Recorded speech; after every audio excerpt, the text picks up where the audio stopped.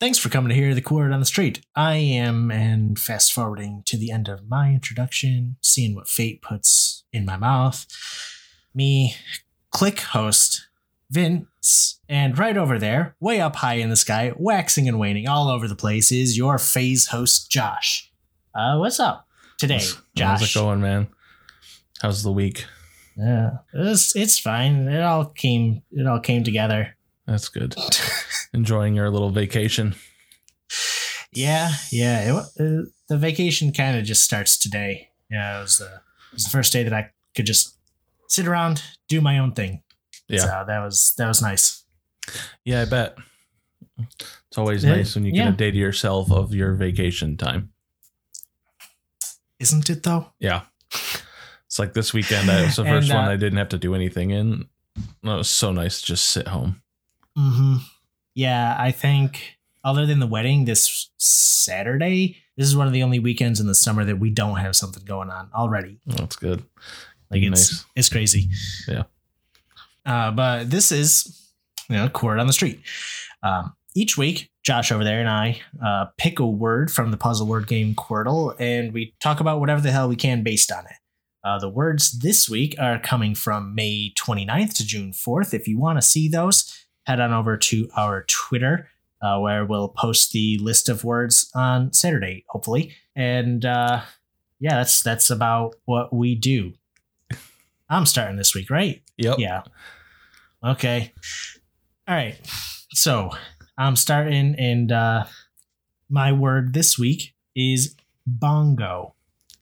I saw the draft of the graphic that you made once you saw what my word was, and you were basically right on the money there. It's immediately what I thought of. Yeah. Bongo. I thought of the Donkey Konga bongos. And that got me thinking about rhythm video games. I don't know. They've always been fascinating to me. I'm kind of a music guy, but very novice. So rhythm games make me feel like I'm good at music. So yeah, that's where we're going today. I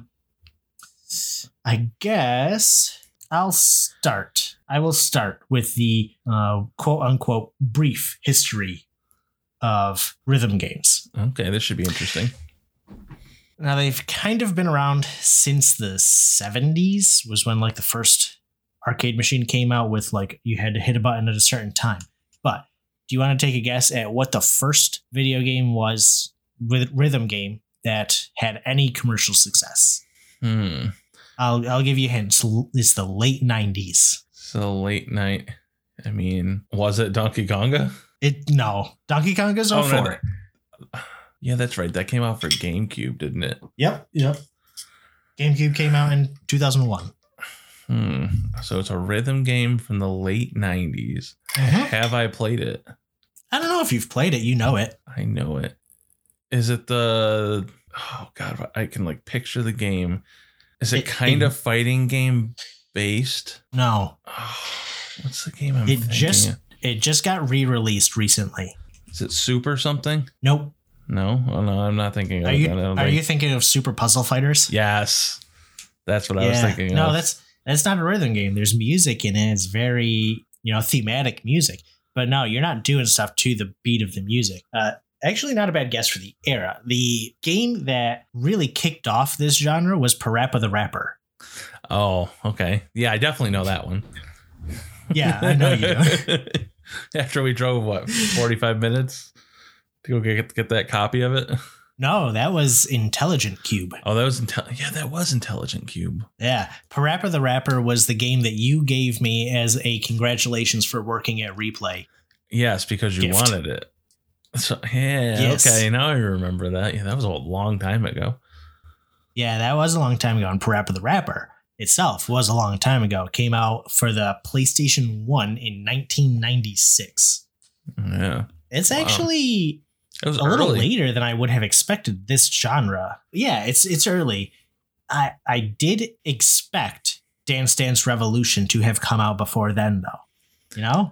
It's like it starts in the arcade, but in Japan, arcades are still big to these days. Anyway, DDR seeing the commercial success of Parappa the Rapper, Konami releases Dance Dance. Konami? Someone releases Dance Dance Revolution 1998, and that kicks everything off. Yeah. Because Dance Dance Revolution is a phenomenon. Yep. Comes out in the arcades in 1998, doesn't make its way over to the States until I think 2002, but DDR was already a phenomenon before it made its way over the seas to here. Mm-hmm. The next notable little thing on here, and this is where the interactive part starts. Here. Oh, interactive. Actually, it should have already started. I'm a bad host. Jeez, how do I share a playlist on YouTube? Oh, there should be like you can go to the playlist page and just send a Yep, I got it. Link for it. All right, there you go. There's a playlist for you. Okay. I just want you to kind of go along, click through this playlist as you see fit. Keep it on in the background just so that you can see. It's loading. Yeah, just stuck loading. Wow, really? Yeah. Good job, YouTube. Okay, there we go. Okay, Parappa the Rapper. Yeah, so that's Parappa the Rapper. I don't know if have you actually ever played Parappa the Rapper? I watched you play it. I never played it. Yeah. Oh, is this is this a bunch of different rhythm games? Yes, it is my little showcase of rhythm games that I'm about to talk about. Okay. So yeah, Parappa the Rapper is going, and you see it's very rudimentary, right? Like if you click through to about the middle, like it's call and response. So you see what's coming up in the top, and then you have to do it. And it's really janky. I mean, I don't know what the polling rate on the PlayStation was, but it's basically random whether you hit the notes or not. So you can tell this is really the first take at it. So if you go on to the next game, though, this is where stuff starts really taking off. This is a game called Frequency. I don't know if you've ever played this game. You might have seen me play this game before, too. Nope. Never seen you play it, and I don't even know if I've heard of it. So this game is the first game that a little studio called Harmonix releases. Oh, isn't that just a coincidence? Yeah. So this game, basically you're in this octagonal tunnel, and there's 8 tracks for each song that you're playing. And you are pressing square, triangle, or circle in order to hit the notes that are on the tracks. And you are building the song track by track. It's a really weird game because you don't get to hear the whole song all at once. In fact, if you watch this video all the way to the end, you probably won't have a chance because I think it's like 4 minutes long. Yeah. But they only finish building the track at the very end of the song. So like it's a rhythm game where you don't get to hear the song. It's a very weird one. But this is what kicks off Harmonix's career. I wonder if they did it that way because it gave them the opportunity to use songs, but probably without getting licensing. If you never actually hear the finished song. They certainly had to request these things from the artists. Like these are real stems from the song. Yeah. Like this is not like isolated audio where you can hear bleed from other tracks. Like they are using the stems. So it's really interesting. But this also, the song that I sent you also starts Harmonix's relationship with the band Freeze Pop. Gotcha. That's this band. So it's interesting, but again, it's kind of very rudimentary. There's 3 buttons that you push. You don't get to hear the whole song, so they're really trying to figure stuff out. They do release a follow-up to this game called Amplitude. So you got Frequency and Amplitude. People say that Amplitude's much better, but I've never played it. But this was 2001. So this is where we really start to, pick up speed. Okay, we got Gitaru Man. This is one of my personal favorites. I had to include it on the list. This came to me on a demo disc for the PS2. But you'll see, like, this really starts to sort of expand on the formula. It's got defense and an attack phase where you're either pressing any of the face buttons coming from any direction, or you can use the analog stick to point in a certain direction and play your guitar. I definitely have seen you play this. Yeah. This is one of my favorite games. This is a hidden gem that is actually truly a hidden gem. Not like the way that people say that Dark Souls is hidden gem, Yeah. This game is wacky too. Well, I mean, I should be fair. I feel like Dark Souls 1 was at first, but then the series did so well, it took off. Yeah. Demon Souls was, for sure. Yeah. But yeah, the funny thing about this game, one of the small details that I love about this game is the main character's name is Yuan. It's pretty typical Japanese name, right? But for the North American version, they didn't think that people would be able to say it. So they changed his name to U1. Yeah, I could see that here on the. It's absolutely hilarious. They had little faith in people. Yeah, I know. So yeah, that is Gitaru Man. And now we can go on to Donkey Konga. The clip that I put on here is actually from Donkey Konga 2, but it's All-Star by Smash Mouth, so I had to include it. Oh, yeah. Donkey Konga, I think, was one of the first games to introduce like an actual accessory that you could play on. Yeah. Instead of just using your controller, you actually are playing an instrument now. Left and right bongo, and you can clap. And you can see like red or yellow tells you which side to hit. Pink means both. Star means clap. And for anybody listening, we'll include a link to this playlist in the video description, podcast notes, whatever. So you can see what we're talking about here too. You can go ahead and take a look at these. These are really cool games. A lot of them rely on, you're not actually like moving around. So they have a lot of artistic freedom to make things look really cool looking.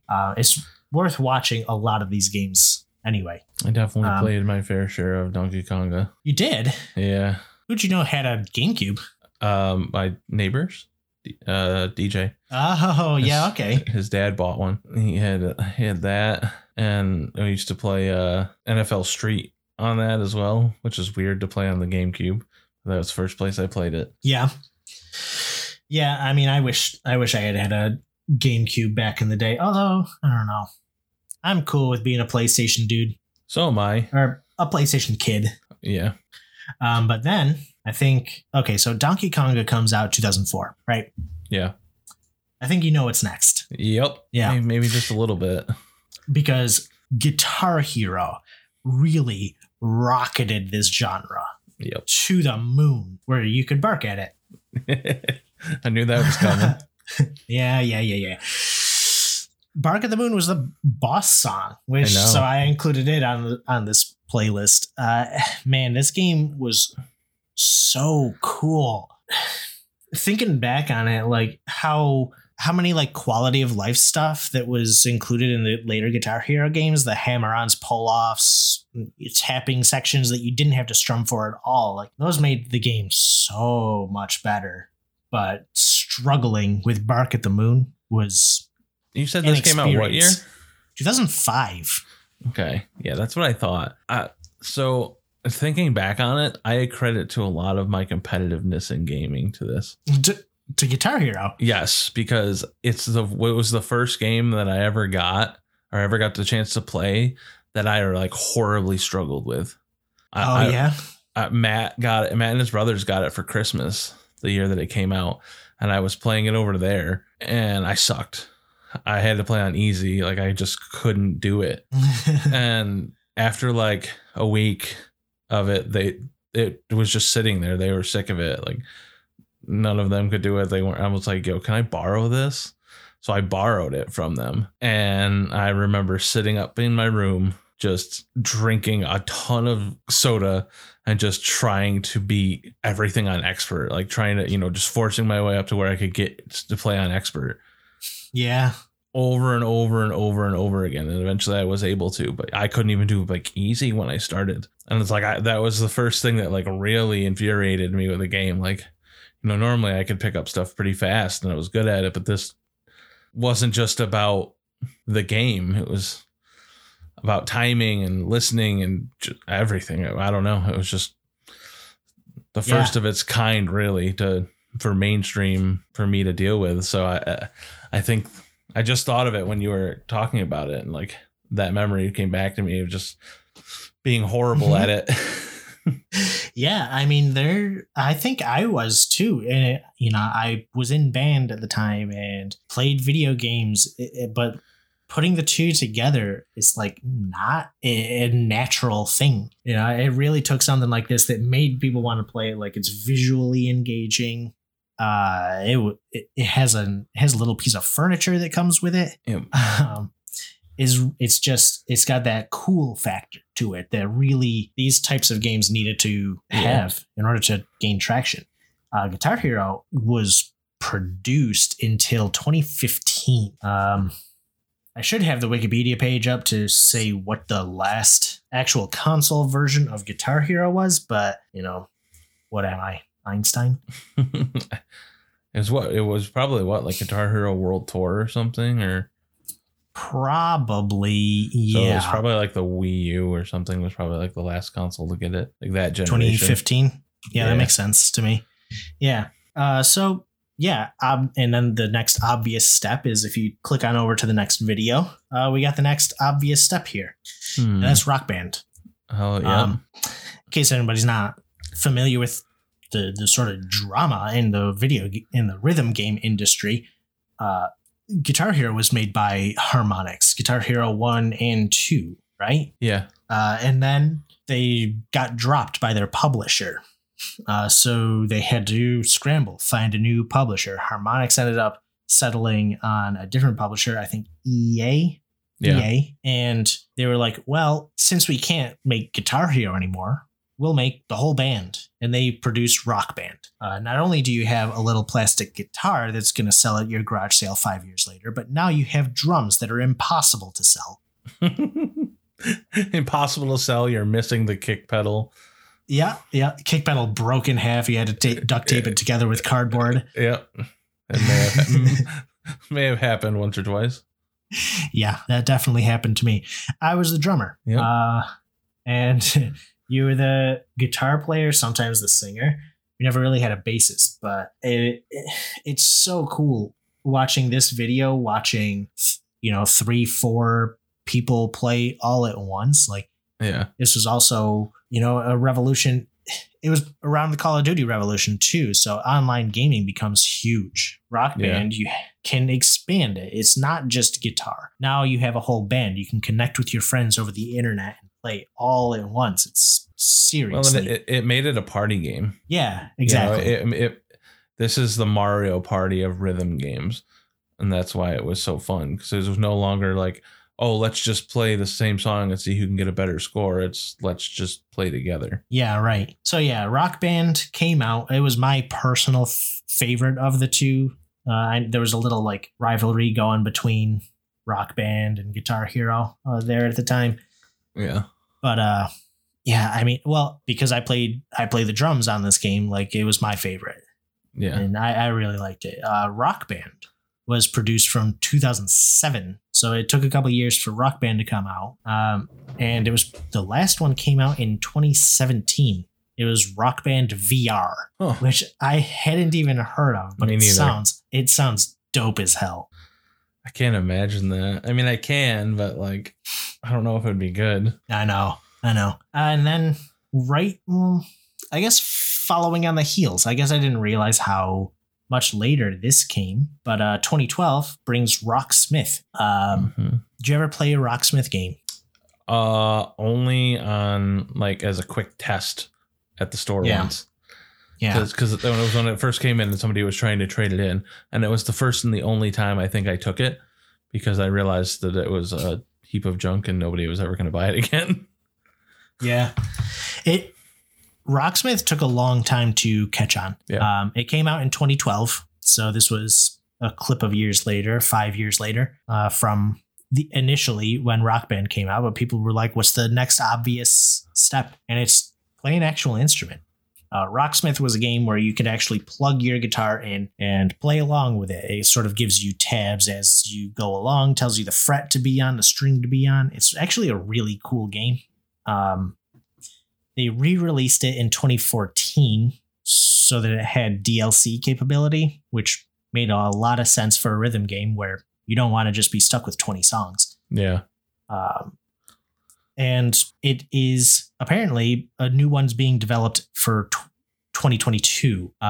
They have pivoted. It is full on an education game now. Okay. Because with the release of Rocksmith in 2014, people realized that, oh, this actually is a good way to learn how to play guitar. I've heard of a couple people in like good bands that have learned to play using this game. And hopefully with their focus directly on learning, it'll be even better in 2022. I'm seriously consider picking it up.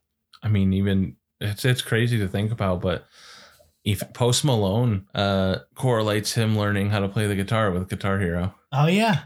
Like that's funny. Cause yeah, it's a bit of a stretch, but I do get it. Like you at least get an ear for it. Yep. And there's a video that goes along with Rocksmith if you want to click over to that and sort of watch it at your leisure. Also, I've been watching it. Mm-hmm. Yeah. So at this point, that was the like history. I'm assuming that you haven't really paid attention to the rhythm games past Rocksmith. Nope. So this being your experience, what would you say is your favorite of these? It probably comes down to Guitar Hero or Rock Band, right? I don't know. I feel like I like them for different reasons, but if I had to pick one, it would probably be Guitar Hero. Yeah. While I had more fun playing Rock Band, that was because I got to play with my friends. I think Guitar Hero was a more well done game most of the time. I feel like the notes and stuff were more responsive. The guitars were way better for Guitar Hero. Rock Band guitars were terrible, and that was probably the differentiating factor. If I had to pick between one, would be the equipment made it worse. Yeah, that makes sense. Have you paid attention to any streamers doing like Clone Heroes? Clone Hero? Yes. Mason plays it actually. Oh yeah? Yeah. Does he like dig really far into the details? Like have to have a Wii guitar and it has to be like from a certain time. Like apparently there's a lot of like, but you never hear anybody playing guitar. Yeah. You never hear anybody playing Clone Hero with a Rock Band guitar, you know? No, never. You know, what's funny too is I'm one of the weirdos that like, even though they added hammer-ons and everything into Guitar Hero throughout the years, I still strum every note when I play. Yeah. I mean, it's a safety measure. Yep. So I do get that. I've been really, I don't know. It's hard to find because you have to find like a Bluetooth or some sort of RF guitar to play Clone Hero, right? Like you can't use like a wired one. Yeah. So I'd really like to get into it, but I got to put some work into actually doing it. So whatever. There are a lot of modern rhythm games though. This genre like evolved, but never quite went away. The most obvious example, the one that probably most people know these days, but probably not a lot of people have actually even played, is Beat Saber. So flip on over to that next video. I know you know what it is, but I mean, this is sort of where rhythm games become VR. Like I mentioned VR Rock Band, but you know, you got Beat Saber. I stopped really paying attention to the history. This is just sort of a rundown of modern rhythm games. But dang, Beat Saber's cool. Yeah, my cousin Laura plays it a lot, and Shane plays it. Yeah, this is like a must buy when I finally get a VR headset. Like, hopefully anybody other than Meta will release a capable standalone VR system anytime soon. But it's coming. It can't be too far off. I know, but I've always said like if a better competitor doesn't come out by the time the Quest 3 comes out, I'll probably get that. Yeah, but we'll see what happens. The next game on the playlist is Thumper. Have you ever heard of this game? I feel like this game was big for about a year. Nope, never heard and sort of of it. fell off of everybody's radar. Never heard or seen it. I'm watching the video right now. The developer describes this game as a rhythm of violence game. Okay. There's nothing like violent about it. You're not stabbing people, but it is hard on you. This is the game that I fired up when my brother got me the subwoofer system for Christmas. Like, I pulled it up, I fired this game up because it hits on all cylinders. The level that's on the playlist is level 2. I kind of tried to pick like hard levels to put on this playlist so that you could see like, this is what this game ends up being like. Yeah. But level 8 of this game is incomprehensible to somebody who's never seen it before. It's like twice the speed. The really cool thing about this game, I don't even know I'm watching a game looking at this. It just looks like a loop. The really cool thing is it like trains you to listen, like be an active listener. Okay. Everything that's coming up happens first. Like, you have a lead in. Okay. You know, the turns make a clap, and then a few beats later, you do the turn. It's only one button. You're only pressing one button, and then directions. Okay. The notes that happen, the little blue bars. Yeah. Those like are a little and you can hear that happen, and it's really cool. So when you're playing this game, you're like really dialed in, going like, okay, what's coming next? And then it throws 2 notes at you really quick, and you're like, It's wild, and it is a hard game. I personally have never made it past level 5, and there's 9 levels. It is crazy, and it like takes a lot of focus, and it hits you hard. There is violence being done to you when you play this game, but it is cool. I've never seen it before. It's nuts. Apparently, it's also great in VR, which I wouldn't know because it's Oh, I actually included level 8 on here too. Go ahead and flip over to level 8. See if you could figure out what the hell's going on there. Oh boy, this is going to be. No. It's brutal, man. It's brutal. Man. Yeah. You can go ahead and keep watching that while I sort of lead into the next game. The next game is another VR. Rhythm games really moved into VR. It just sort of makes sense because it's such an immersive experience. Playing a rhythm game is an immersive experience, and VR is an immersive experience. So combining the two, like, you have a whole experience. The next one that I thought was just really cool. I haven't played this one yet, but I had to include it. It's a rhythm shooter called Pistol Whip. Yep, Shane plays this too. Oh yeah, yeah. This game's cool as hell. Loves it. He takes his lunch break and plays. Wow. To get some, because he works from home, so that's how he gets his exercise in. He'll play a half an hour of Beat Saber or Pistol Whip or something on the Oculus. Now, I kind of don't get this game. Like, just watching videos, I don't think does it justice because I don't really understand the rhythm aspect to it. You know, like, the person I'm watching, like, they're doing things in time, but I don't see any reason that she should be. Yeah. But I don't know. That may be the sort of nature of just the recording of it. Yeah. But this game is cool as hell. I'm not sure if you've heard about this next game. Have you heard of Osu? Nope. I think Vinny said that he was thinking about getting into Osu. Yeah, he has played this, or you've played this. I haven't. No. Oh, then he's played it. It's a weeb game. Yeah, I remember. Yeah, I watched him play this. Yeah, this game is pretty ridiculous. So, again, this is another one-button game. And this one's like abstract. You are not on a grid. You are not walking down a hallway. It is all over your entire screen. You are going. You have to aim and hit your activation button along with this time. There's like runs, and this is apparently one of the easier courses. They go up to 10 stars. This is a 5-star map. So it's absolutely crazy. It's like aim trainer for your brain. Yeah, basically. But aim trainer's not even enough because after you hit a certain level on this game, like 6 or 7 or something like that, your mouse is not accurate enough. So a lot of like the professionals or even the like enthusiasts, move to using like drawing pads. You know, the type of pad that you like illustrate with. Yep. That's how they do it.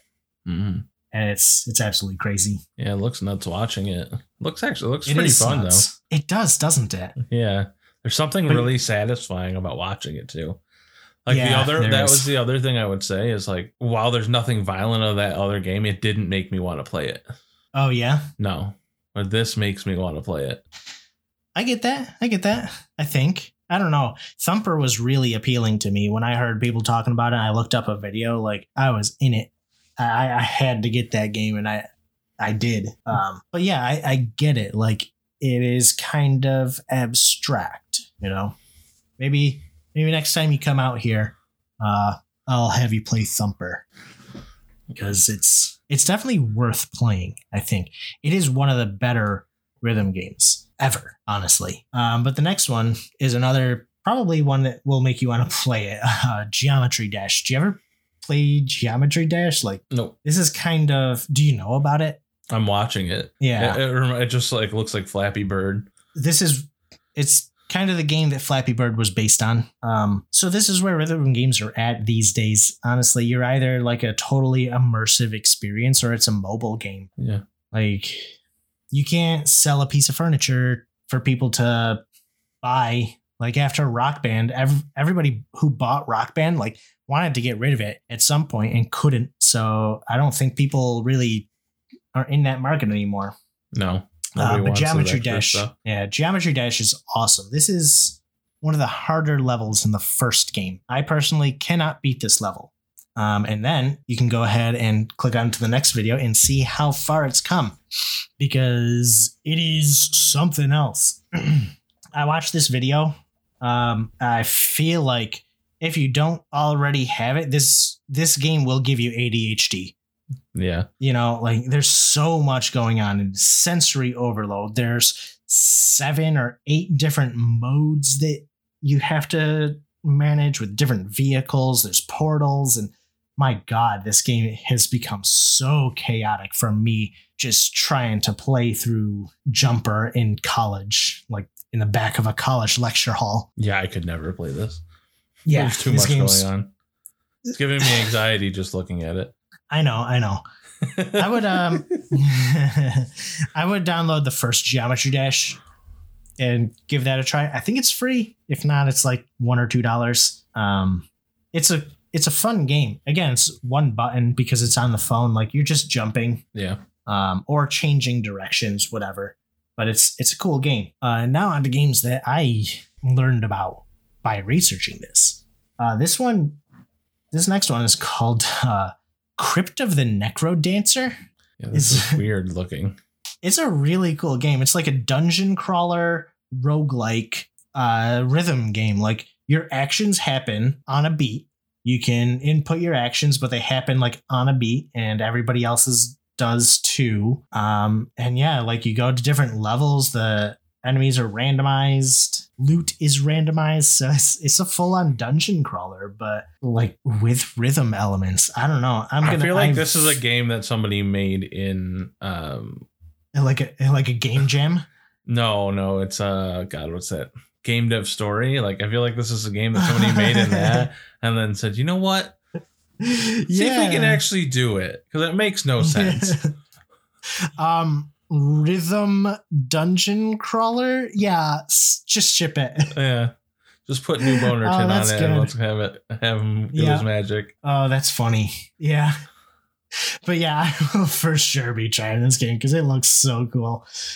But you know, that's cool. The last one that I have is another one that I hadn't heard of. It's called Sayonara Wild Hearts. I was looking for like modern rhythm games. I couldn't find very much other than, you know, Osu's still going on, Beat Saber's still going, like actively being developed, I mean. Yeah. But this one came out on Switch 1 or 2 years ago, and I included it just because it is stunning. It is like very stylistic. It's hard to tell what's going on from like an actual gameplay perspective, but the game itself is just like visually phenomenal.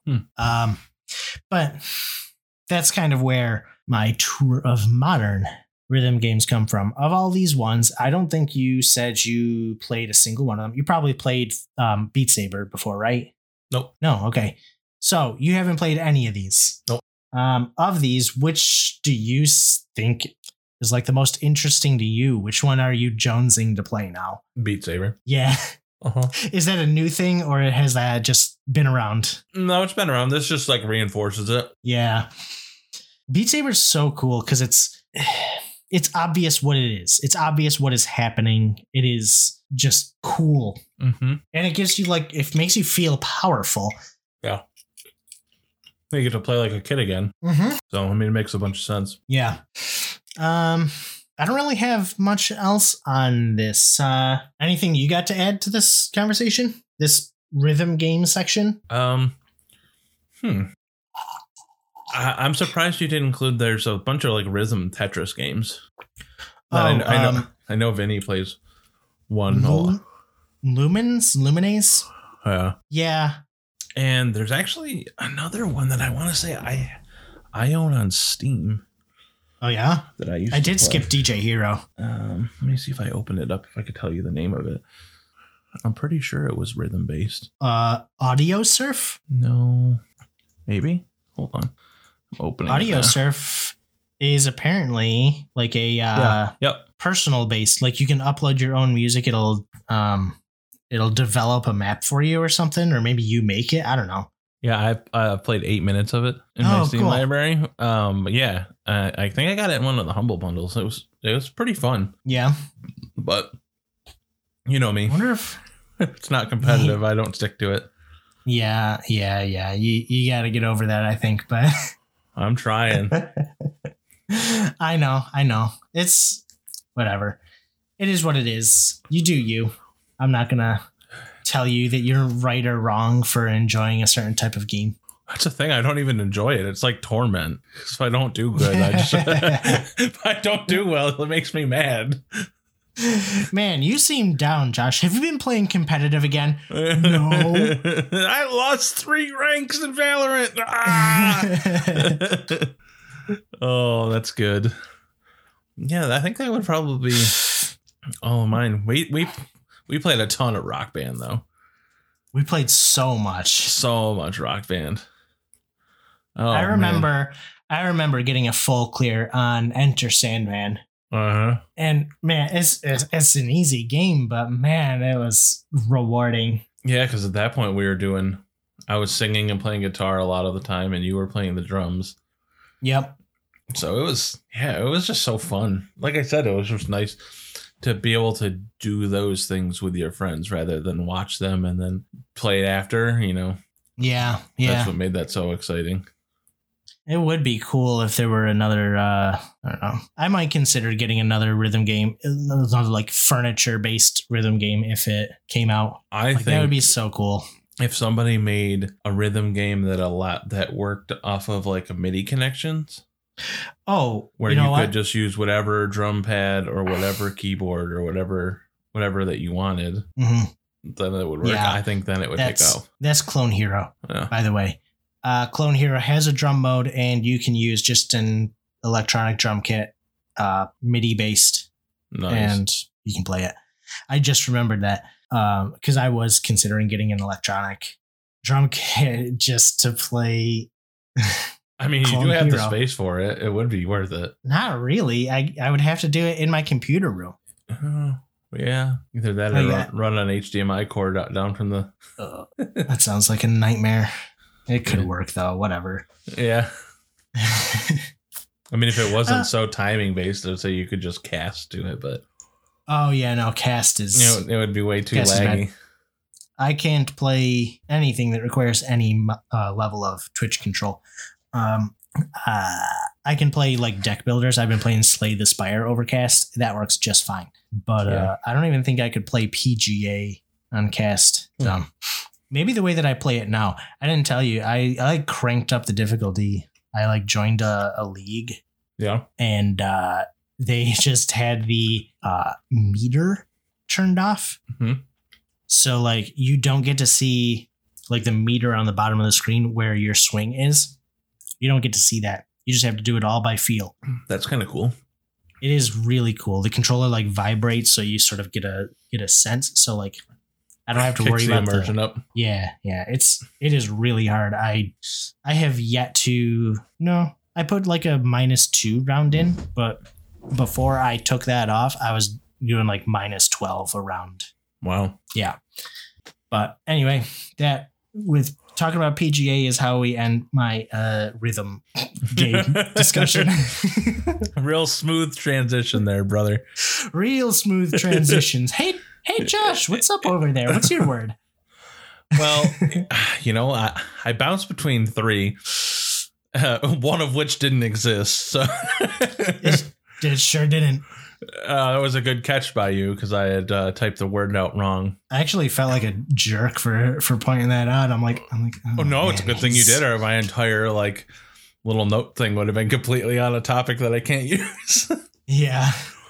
So this week I chose the word worth. And this was after I was originally going to choose drop, which didn't exist. Drops. Yeah. Drops made me think about like limited run clothing. Oh. Or specific items. They do these, like, for example, Brandon Sanderson does those book drops, the hardcovers with the signatures, does stuff like that. So I wanted to do that. And then I realized I couldn't. So then I was like, well, I can use Savvy and I could probably link it that way. Then I happened to see that worth was on the list. And it really made me think about it kind of at scale.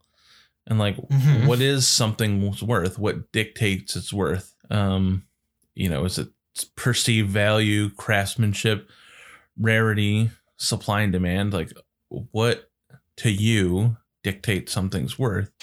To me personally? Yeah, to you personally, because I feel like it's different for everybody. It's hard. It's actually really hard to say. For me, it's I was gonna say necessity, but that's not entirely true because I like things that look good too.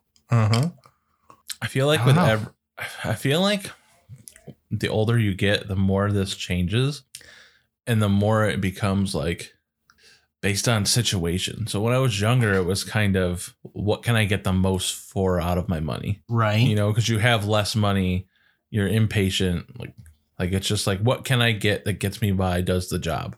Yep. But as you get older, it becomes about a lot more things than just does it get this job done. It's like, well, do I want to have to replace it again? Is this a reliable brand? Like, I mean, just for example, when we went to go look at the vacuum cleaners for you guys, like all the different things you're looking into. And I think the way that people perceive values dictates what they purchase. Yeah. So it's some combination of form and function, right? Yeah. Or it can get you something. I guess that's considered a function. Yeah, that's true. So like I would say, for example, the Supreme brand, a lot of that is perceived value. And because of that, they are able to take advantage of supply and demand. Yeah. So because Supreme has got this big name behind it now, they're able to continue to make obscure, really low run drops of items that people pay absurd amounts for. Like I know one of the people I watch has a Supreme hatchet. It's just a hatchet that's red that has white letterings of Supreme on it. Like you're never going to use the hatchet. It's just a hatchet that says Supreme on it. And let me look now. I'm going to take a gander here at StockX. See what that hatchet goes for now. How do people even find out about like drops like that? Like I know that this is the way that sneakerheads are too, right? Like an artist has like a single print of this new shoe that's coming out. I mean, it's all like within the, I guess, culture. Okay. Yeah, I guess that's true. I'm not really plugged in. Yeah, you know what I mean? So like sneakerheads follow other sneakerheads. Yeah. And like that's everyone gets talking about it and word just travels through. So it looks like the last one that I can find on eBay of that hatchet sold for $350. which is a pretty crazy amount of money. It's not quite as much as I would have expected. Like, they probably charged $200 for this hatchet. Yeah, I'm surprised I can't find any unless it's like under axe on here. Oh, yeah, no. Well, it looks like surprisingly it's not up for that much right now. It looks like you can get for one for about $150. But it's also not like can't afford not to buy it. Probably not what you're expecting. So it's like they don't have much. It's a SOG axe, and it's like one piece of metal cut out with a rubber handle. Like, this is exactly what I was expecting. This is a $20 hatchet without the Supreme thing on it. This is worse than a Harbor Freight hatchet. Yeah. So it's like people go out of their way for that crazy stuff. And, you know, I used to be of the mindset like, God, I can never understand it. But the more I started to think about like somebody's perceived value and how it's not wrong. It's just to them, the value, they're justifying the value in a different manner. Other things matter more to them, whether it be it makes people start conversations with them, or it's a conversation piece for them to start talking about, or makes them feel part of the culture or part of a family. So I think perceived value shapes people a lot in that manner. Mm-hmm. Where my perceived value probably leans more towards craftsmanship now. Sure, as I've gotten older, you know, I value stuff that's nicer. I'm willing to, like my headset that I bought, I'm willing to pay $350 for a headset instead of continually buying an $80 one every once in a while, because it's something I use frequently. Yeah.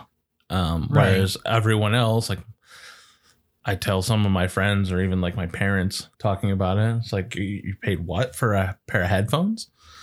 But I use them every day, or even a chair. You know, it's like a nice Herman Miller chair costs you what, $1,600 to $1,800 for a Herman Miller Embody. But it's like, yeah, something like that. But it's like if you sit in it, if you work from home, or if you do your side hustle from home and you sit in that chair for an extended period of time, like if it gets you 5 years out of that chair for $1,800, it's less than $1 a day over that course of that period of time. So it's like, I don't know, I've started to lean more towards that.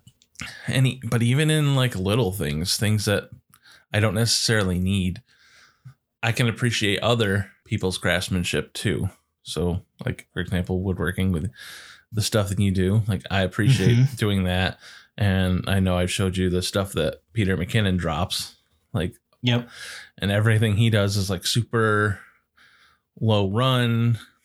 It fits an aesthetic, but it's high quality. He cares about the craftsmanship in everything that he sells. Yeah. And like, there's just something appealing about that. Whereas before I didn't care, but now I enjoy those things more so than I did when I was younger. Do you feel the same way? Yeah, I think so. Especially the perspective that I got, you know, starting woodworking. Like, I always sort of went to stores and was like, why the hell is this thing so expensive? And I'm like, if this is so expensive and I think that's expensive, people are paying how much for a custom piece? Why the hell would anybody do that? And then I kept track of how much time it took me to make one of my projects. Yeah. I was like, oh, okay, this thing that I just made, if I sold it, would be worth $1,000. Yep. Like, based on the amount of time that I put into it. If I value my time at all, and everybody should value their time in all things, no matter what, it's $1,000 to get a custom piece of furniture, no matter what. Yeah. So like, yeah, even $200 for like an IKEA piece of furniture makes sense to me. Yeah. Because what are you going to do? You're going to go make it yourself? You could probably make it yourself for only $400 more. Yeah. Like, yep. Well, except you couldn't, because you need all the tools to make it as well. Okay. So $1,900 more. Yeah. So, I mean, yeah, it's crazy to think about.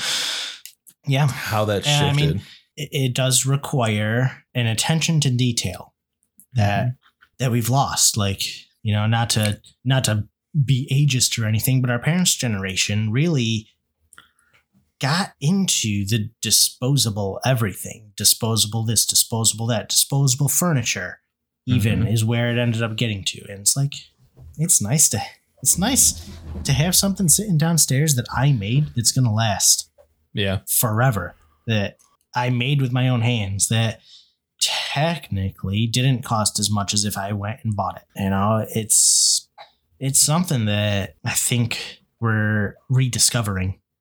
I do think we are, especially people in our age range, I feel like.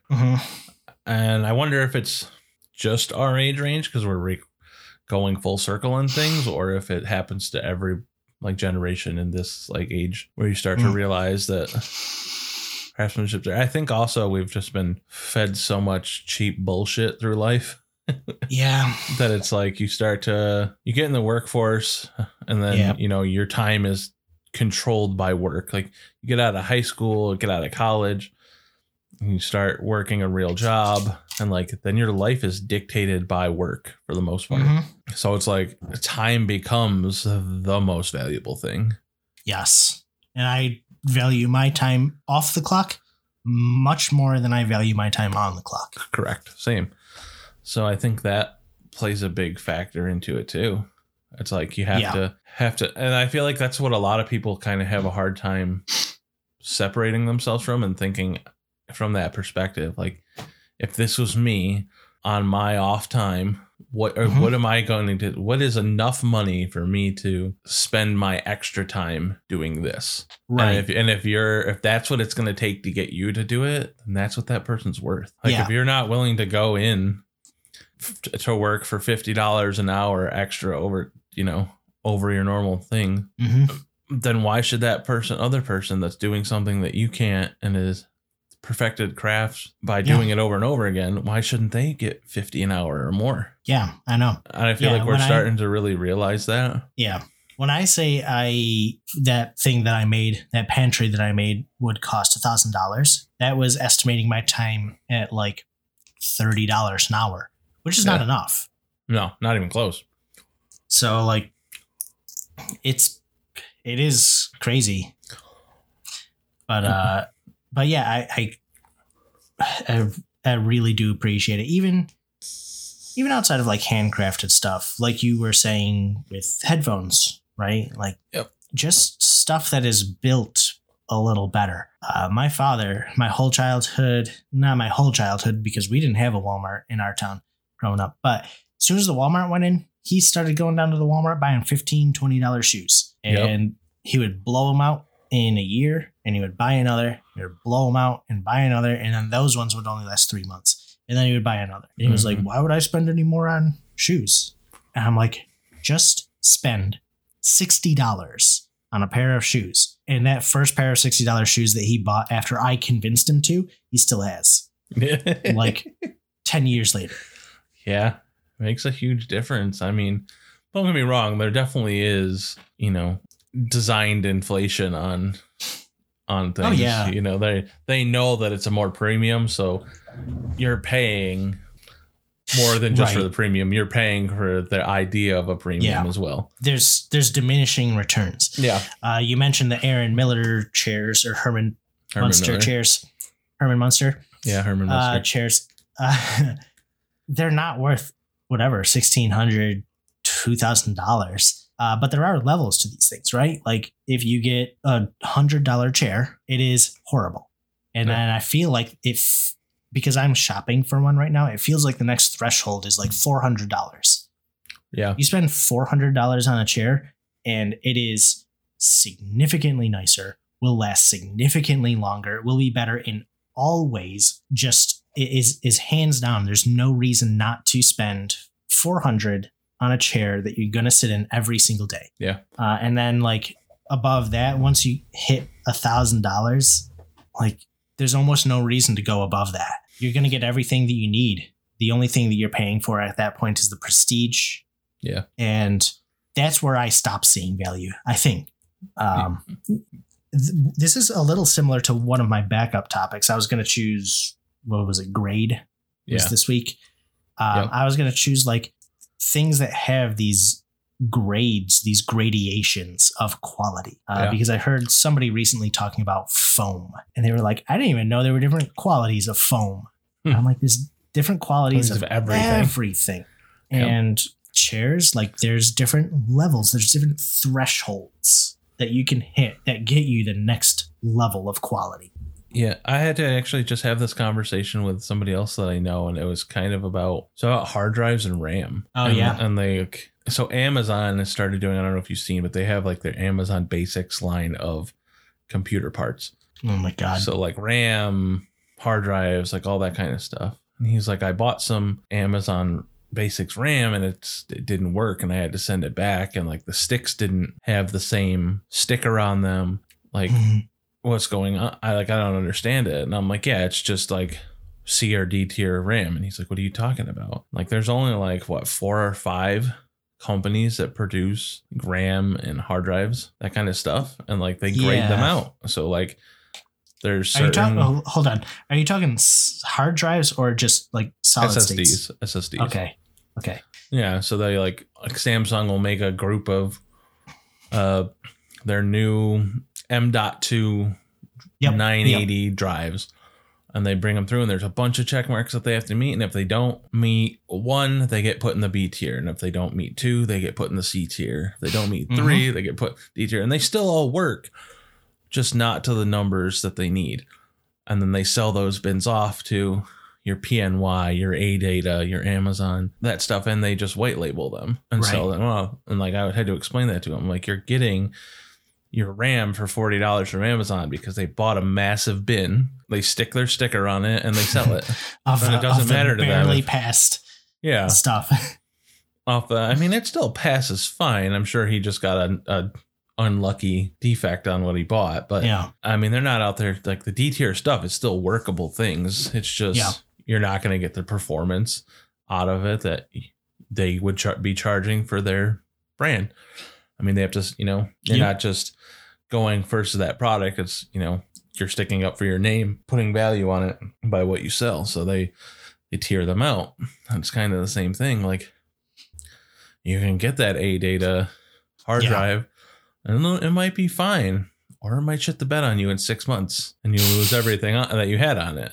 So, like, granted, there's no way to tell, and the same thing could happen on one of the other ones. It's just they are much more careful with the ones that they stick their names on.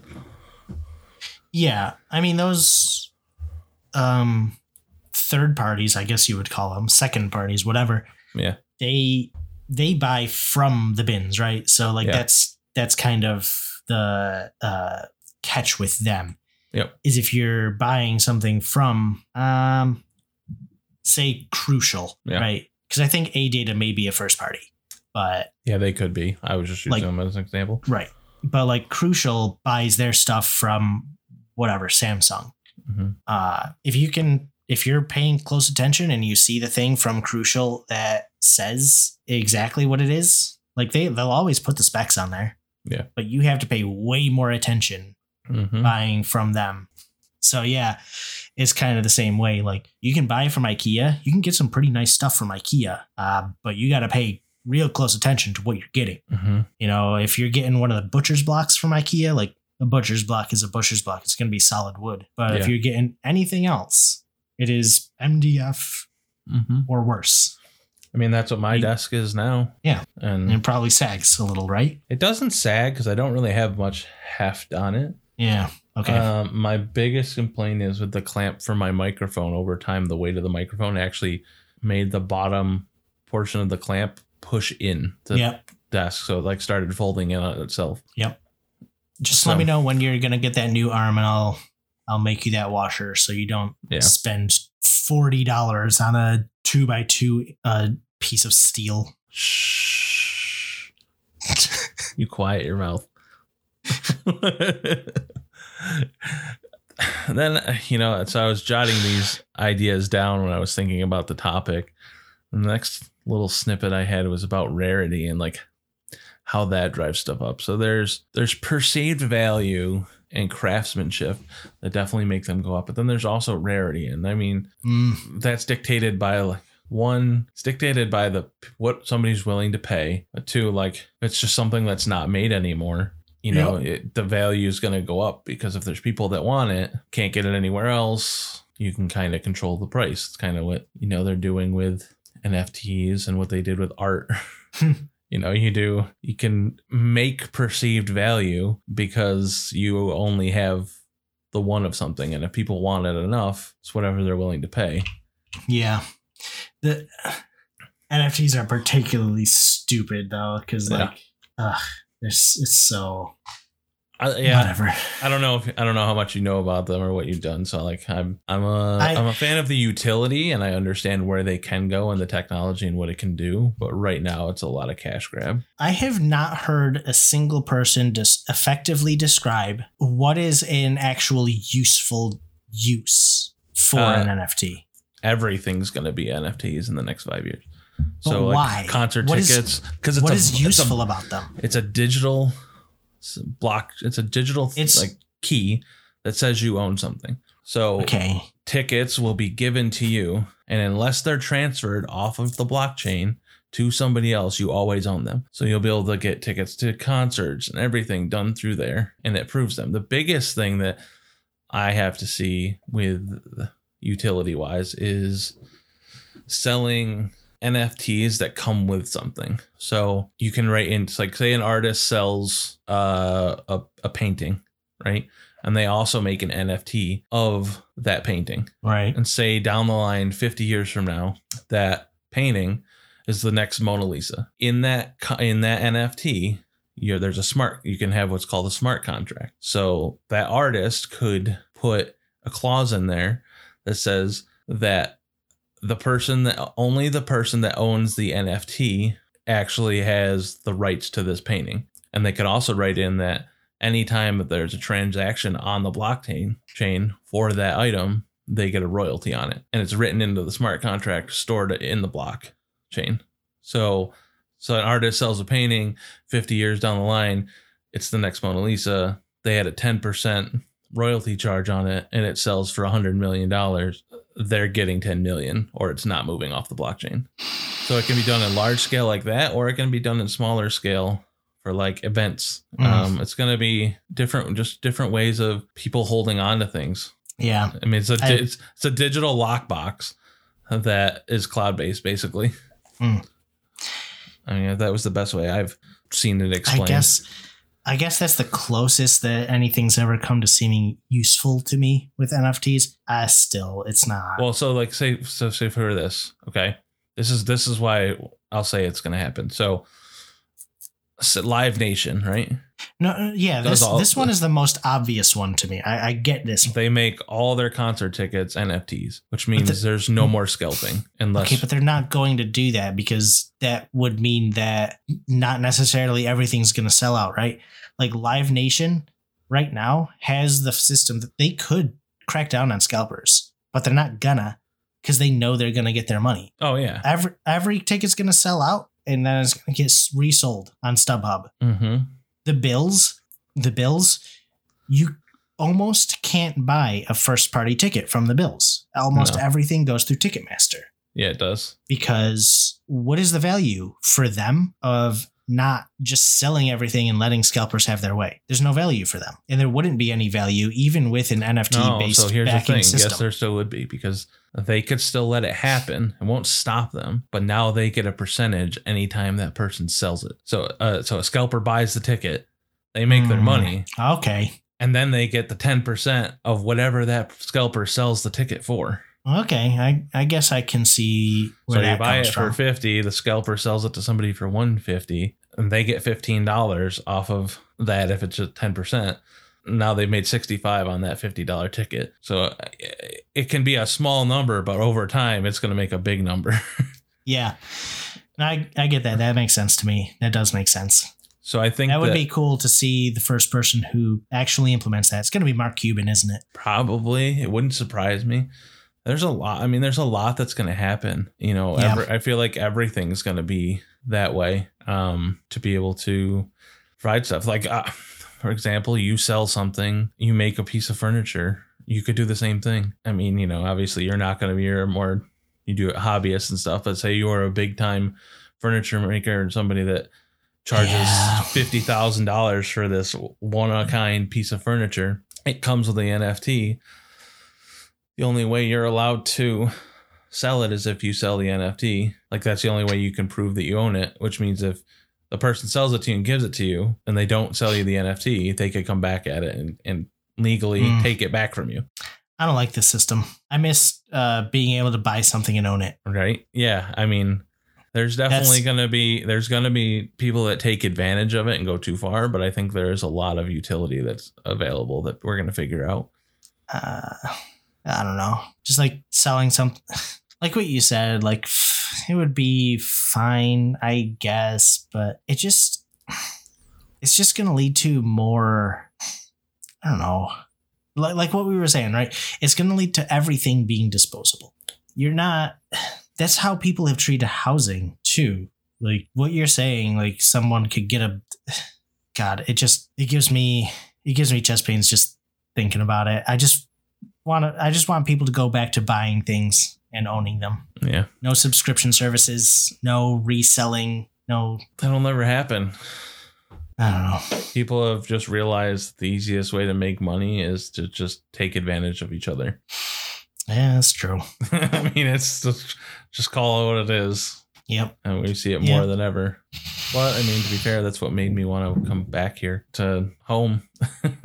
Is like there's more of a that kind of sense here, like owning something. It's not as commercialized. Everything's not throwaway cardboard cutout houses. Like down south, some of these houses, like there's some around here where they look identical, but you go down south and you drive into a development and it's like every house is just a carbon copy of the one next to it. Yep.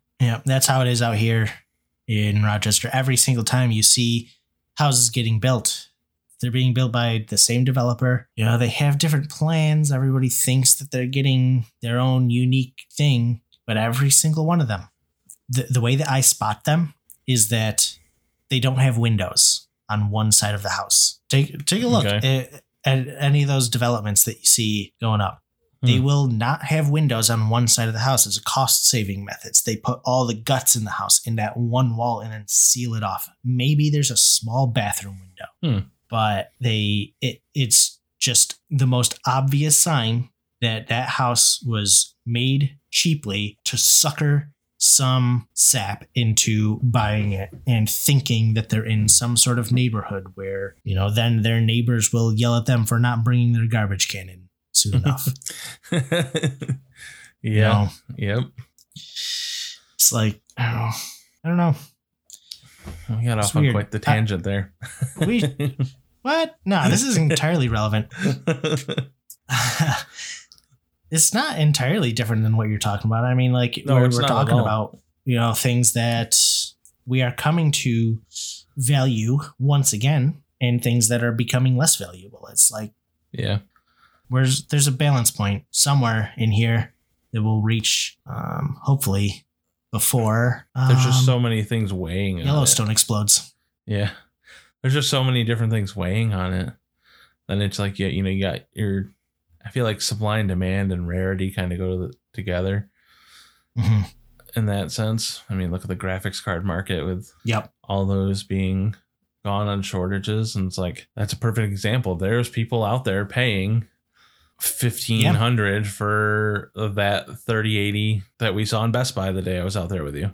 Oh, that was a 3070. Was it? No. It was a 3070 for that price. That was water cooled. Yeah. No, I don't think so. I think it was just a tough gaming one. No, it was a water cooled one. I looked it up. It was a big box for a water cooled. No, it's like AIO built onto the card. So it has a pump and like a radiator and everything that goes with it. God. Yeah, ridiculous. It was one of the anyway, the market's normalizing again. If you feel like you need to upgrade, now is the time before the economy starts seeing the neon gas shortage. Yeah, it's coming too. Yeah, I'm good. My 2070 Super still does completely fine. Yep. I couldn't justify it. I had another opportunity like a month ago, I found a 3070 at Best Buy, and I could have gotten it for like 800. Yep. I'm just like, no, I just can't justify it. Not for what I play. Yeah. But yeah, it's the other thing that I wanted to bring up is like artificial scarcity, right? Yeah. Like that was actual scarcity, but honestly, like Nvidia could just produce that number of cars they were able to produce this past year and sell out of them constantly all the time, make their own money and move on.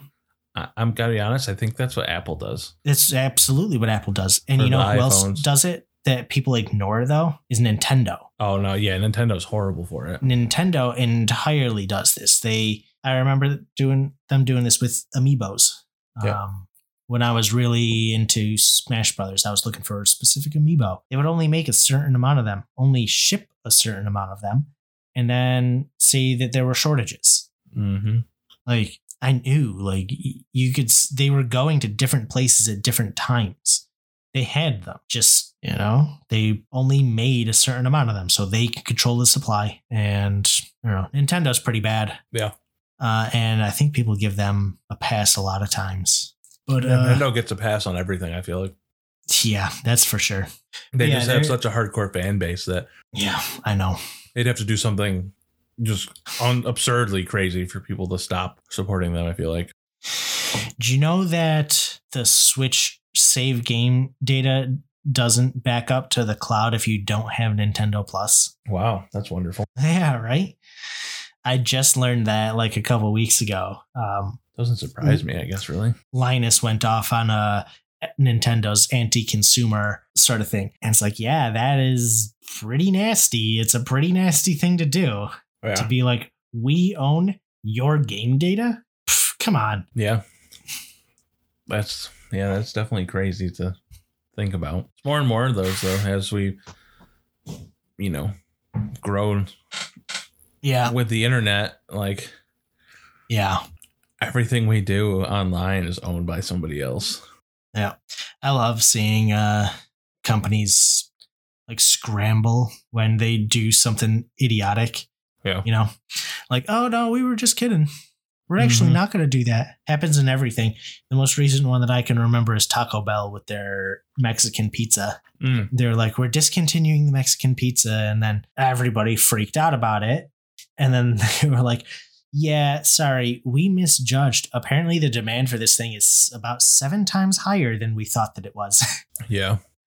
And it's like, okay, at least they owned up to it. But like, I love seeing companies get caught in their own bullshit. Well, it's like, I know this isn't completely the same, and I don't know if you've seen it or not, but like Walmart just got caught up.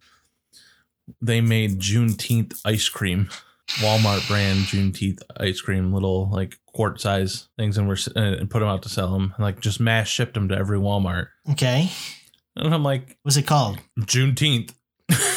I don't see the issue with that on face value. Is it? Oh, it's just because they're trying. Okay, no, I got it. Yeah, I got there. They're looking to profit on this thing. Yeah, they're just.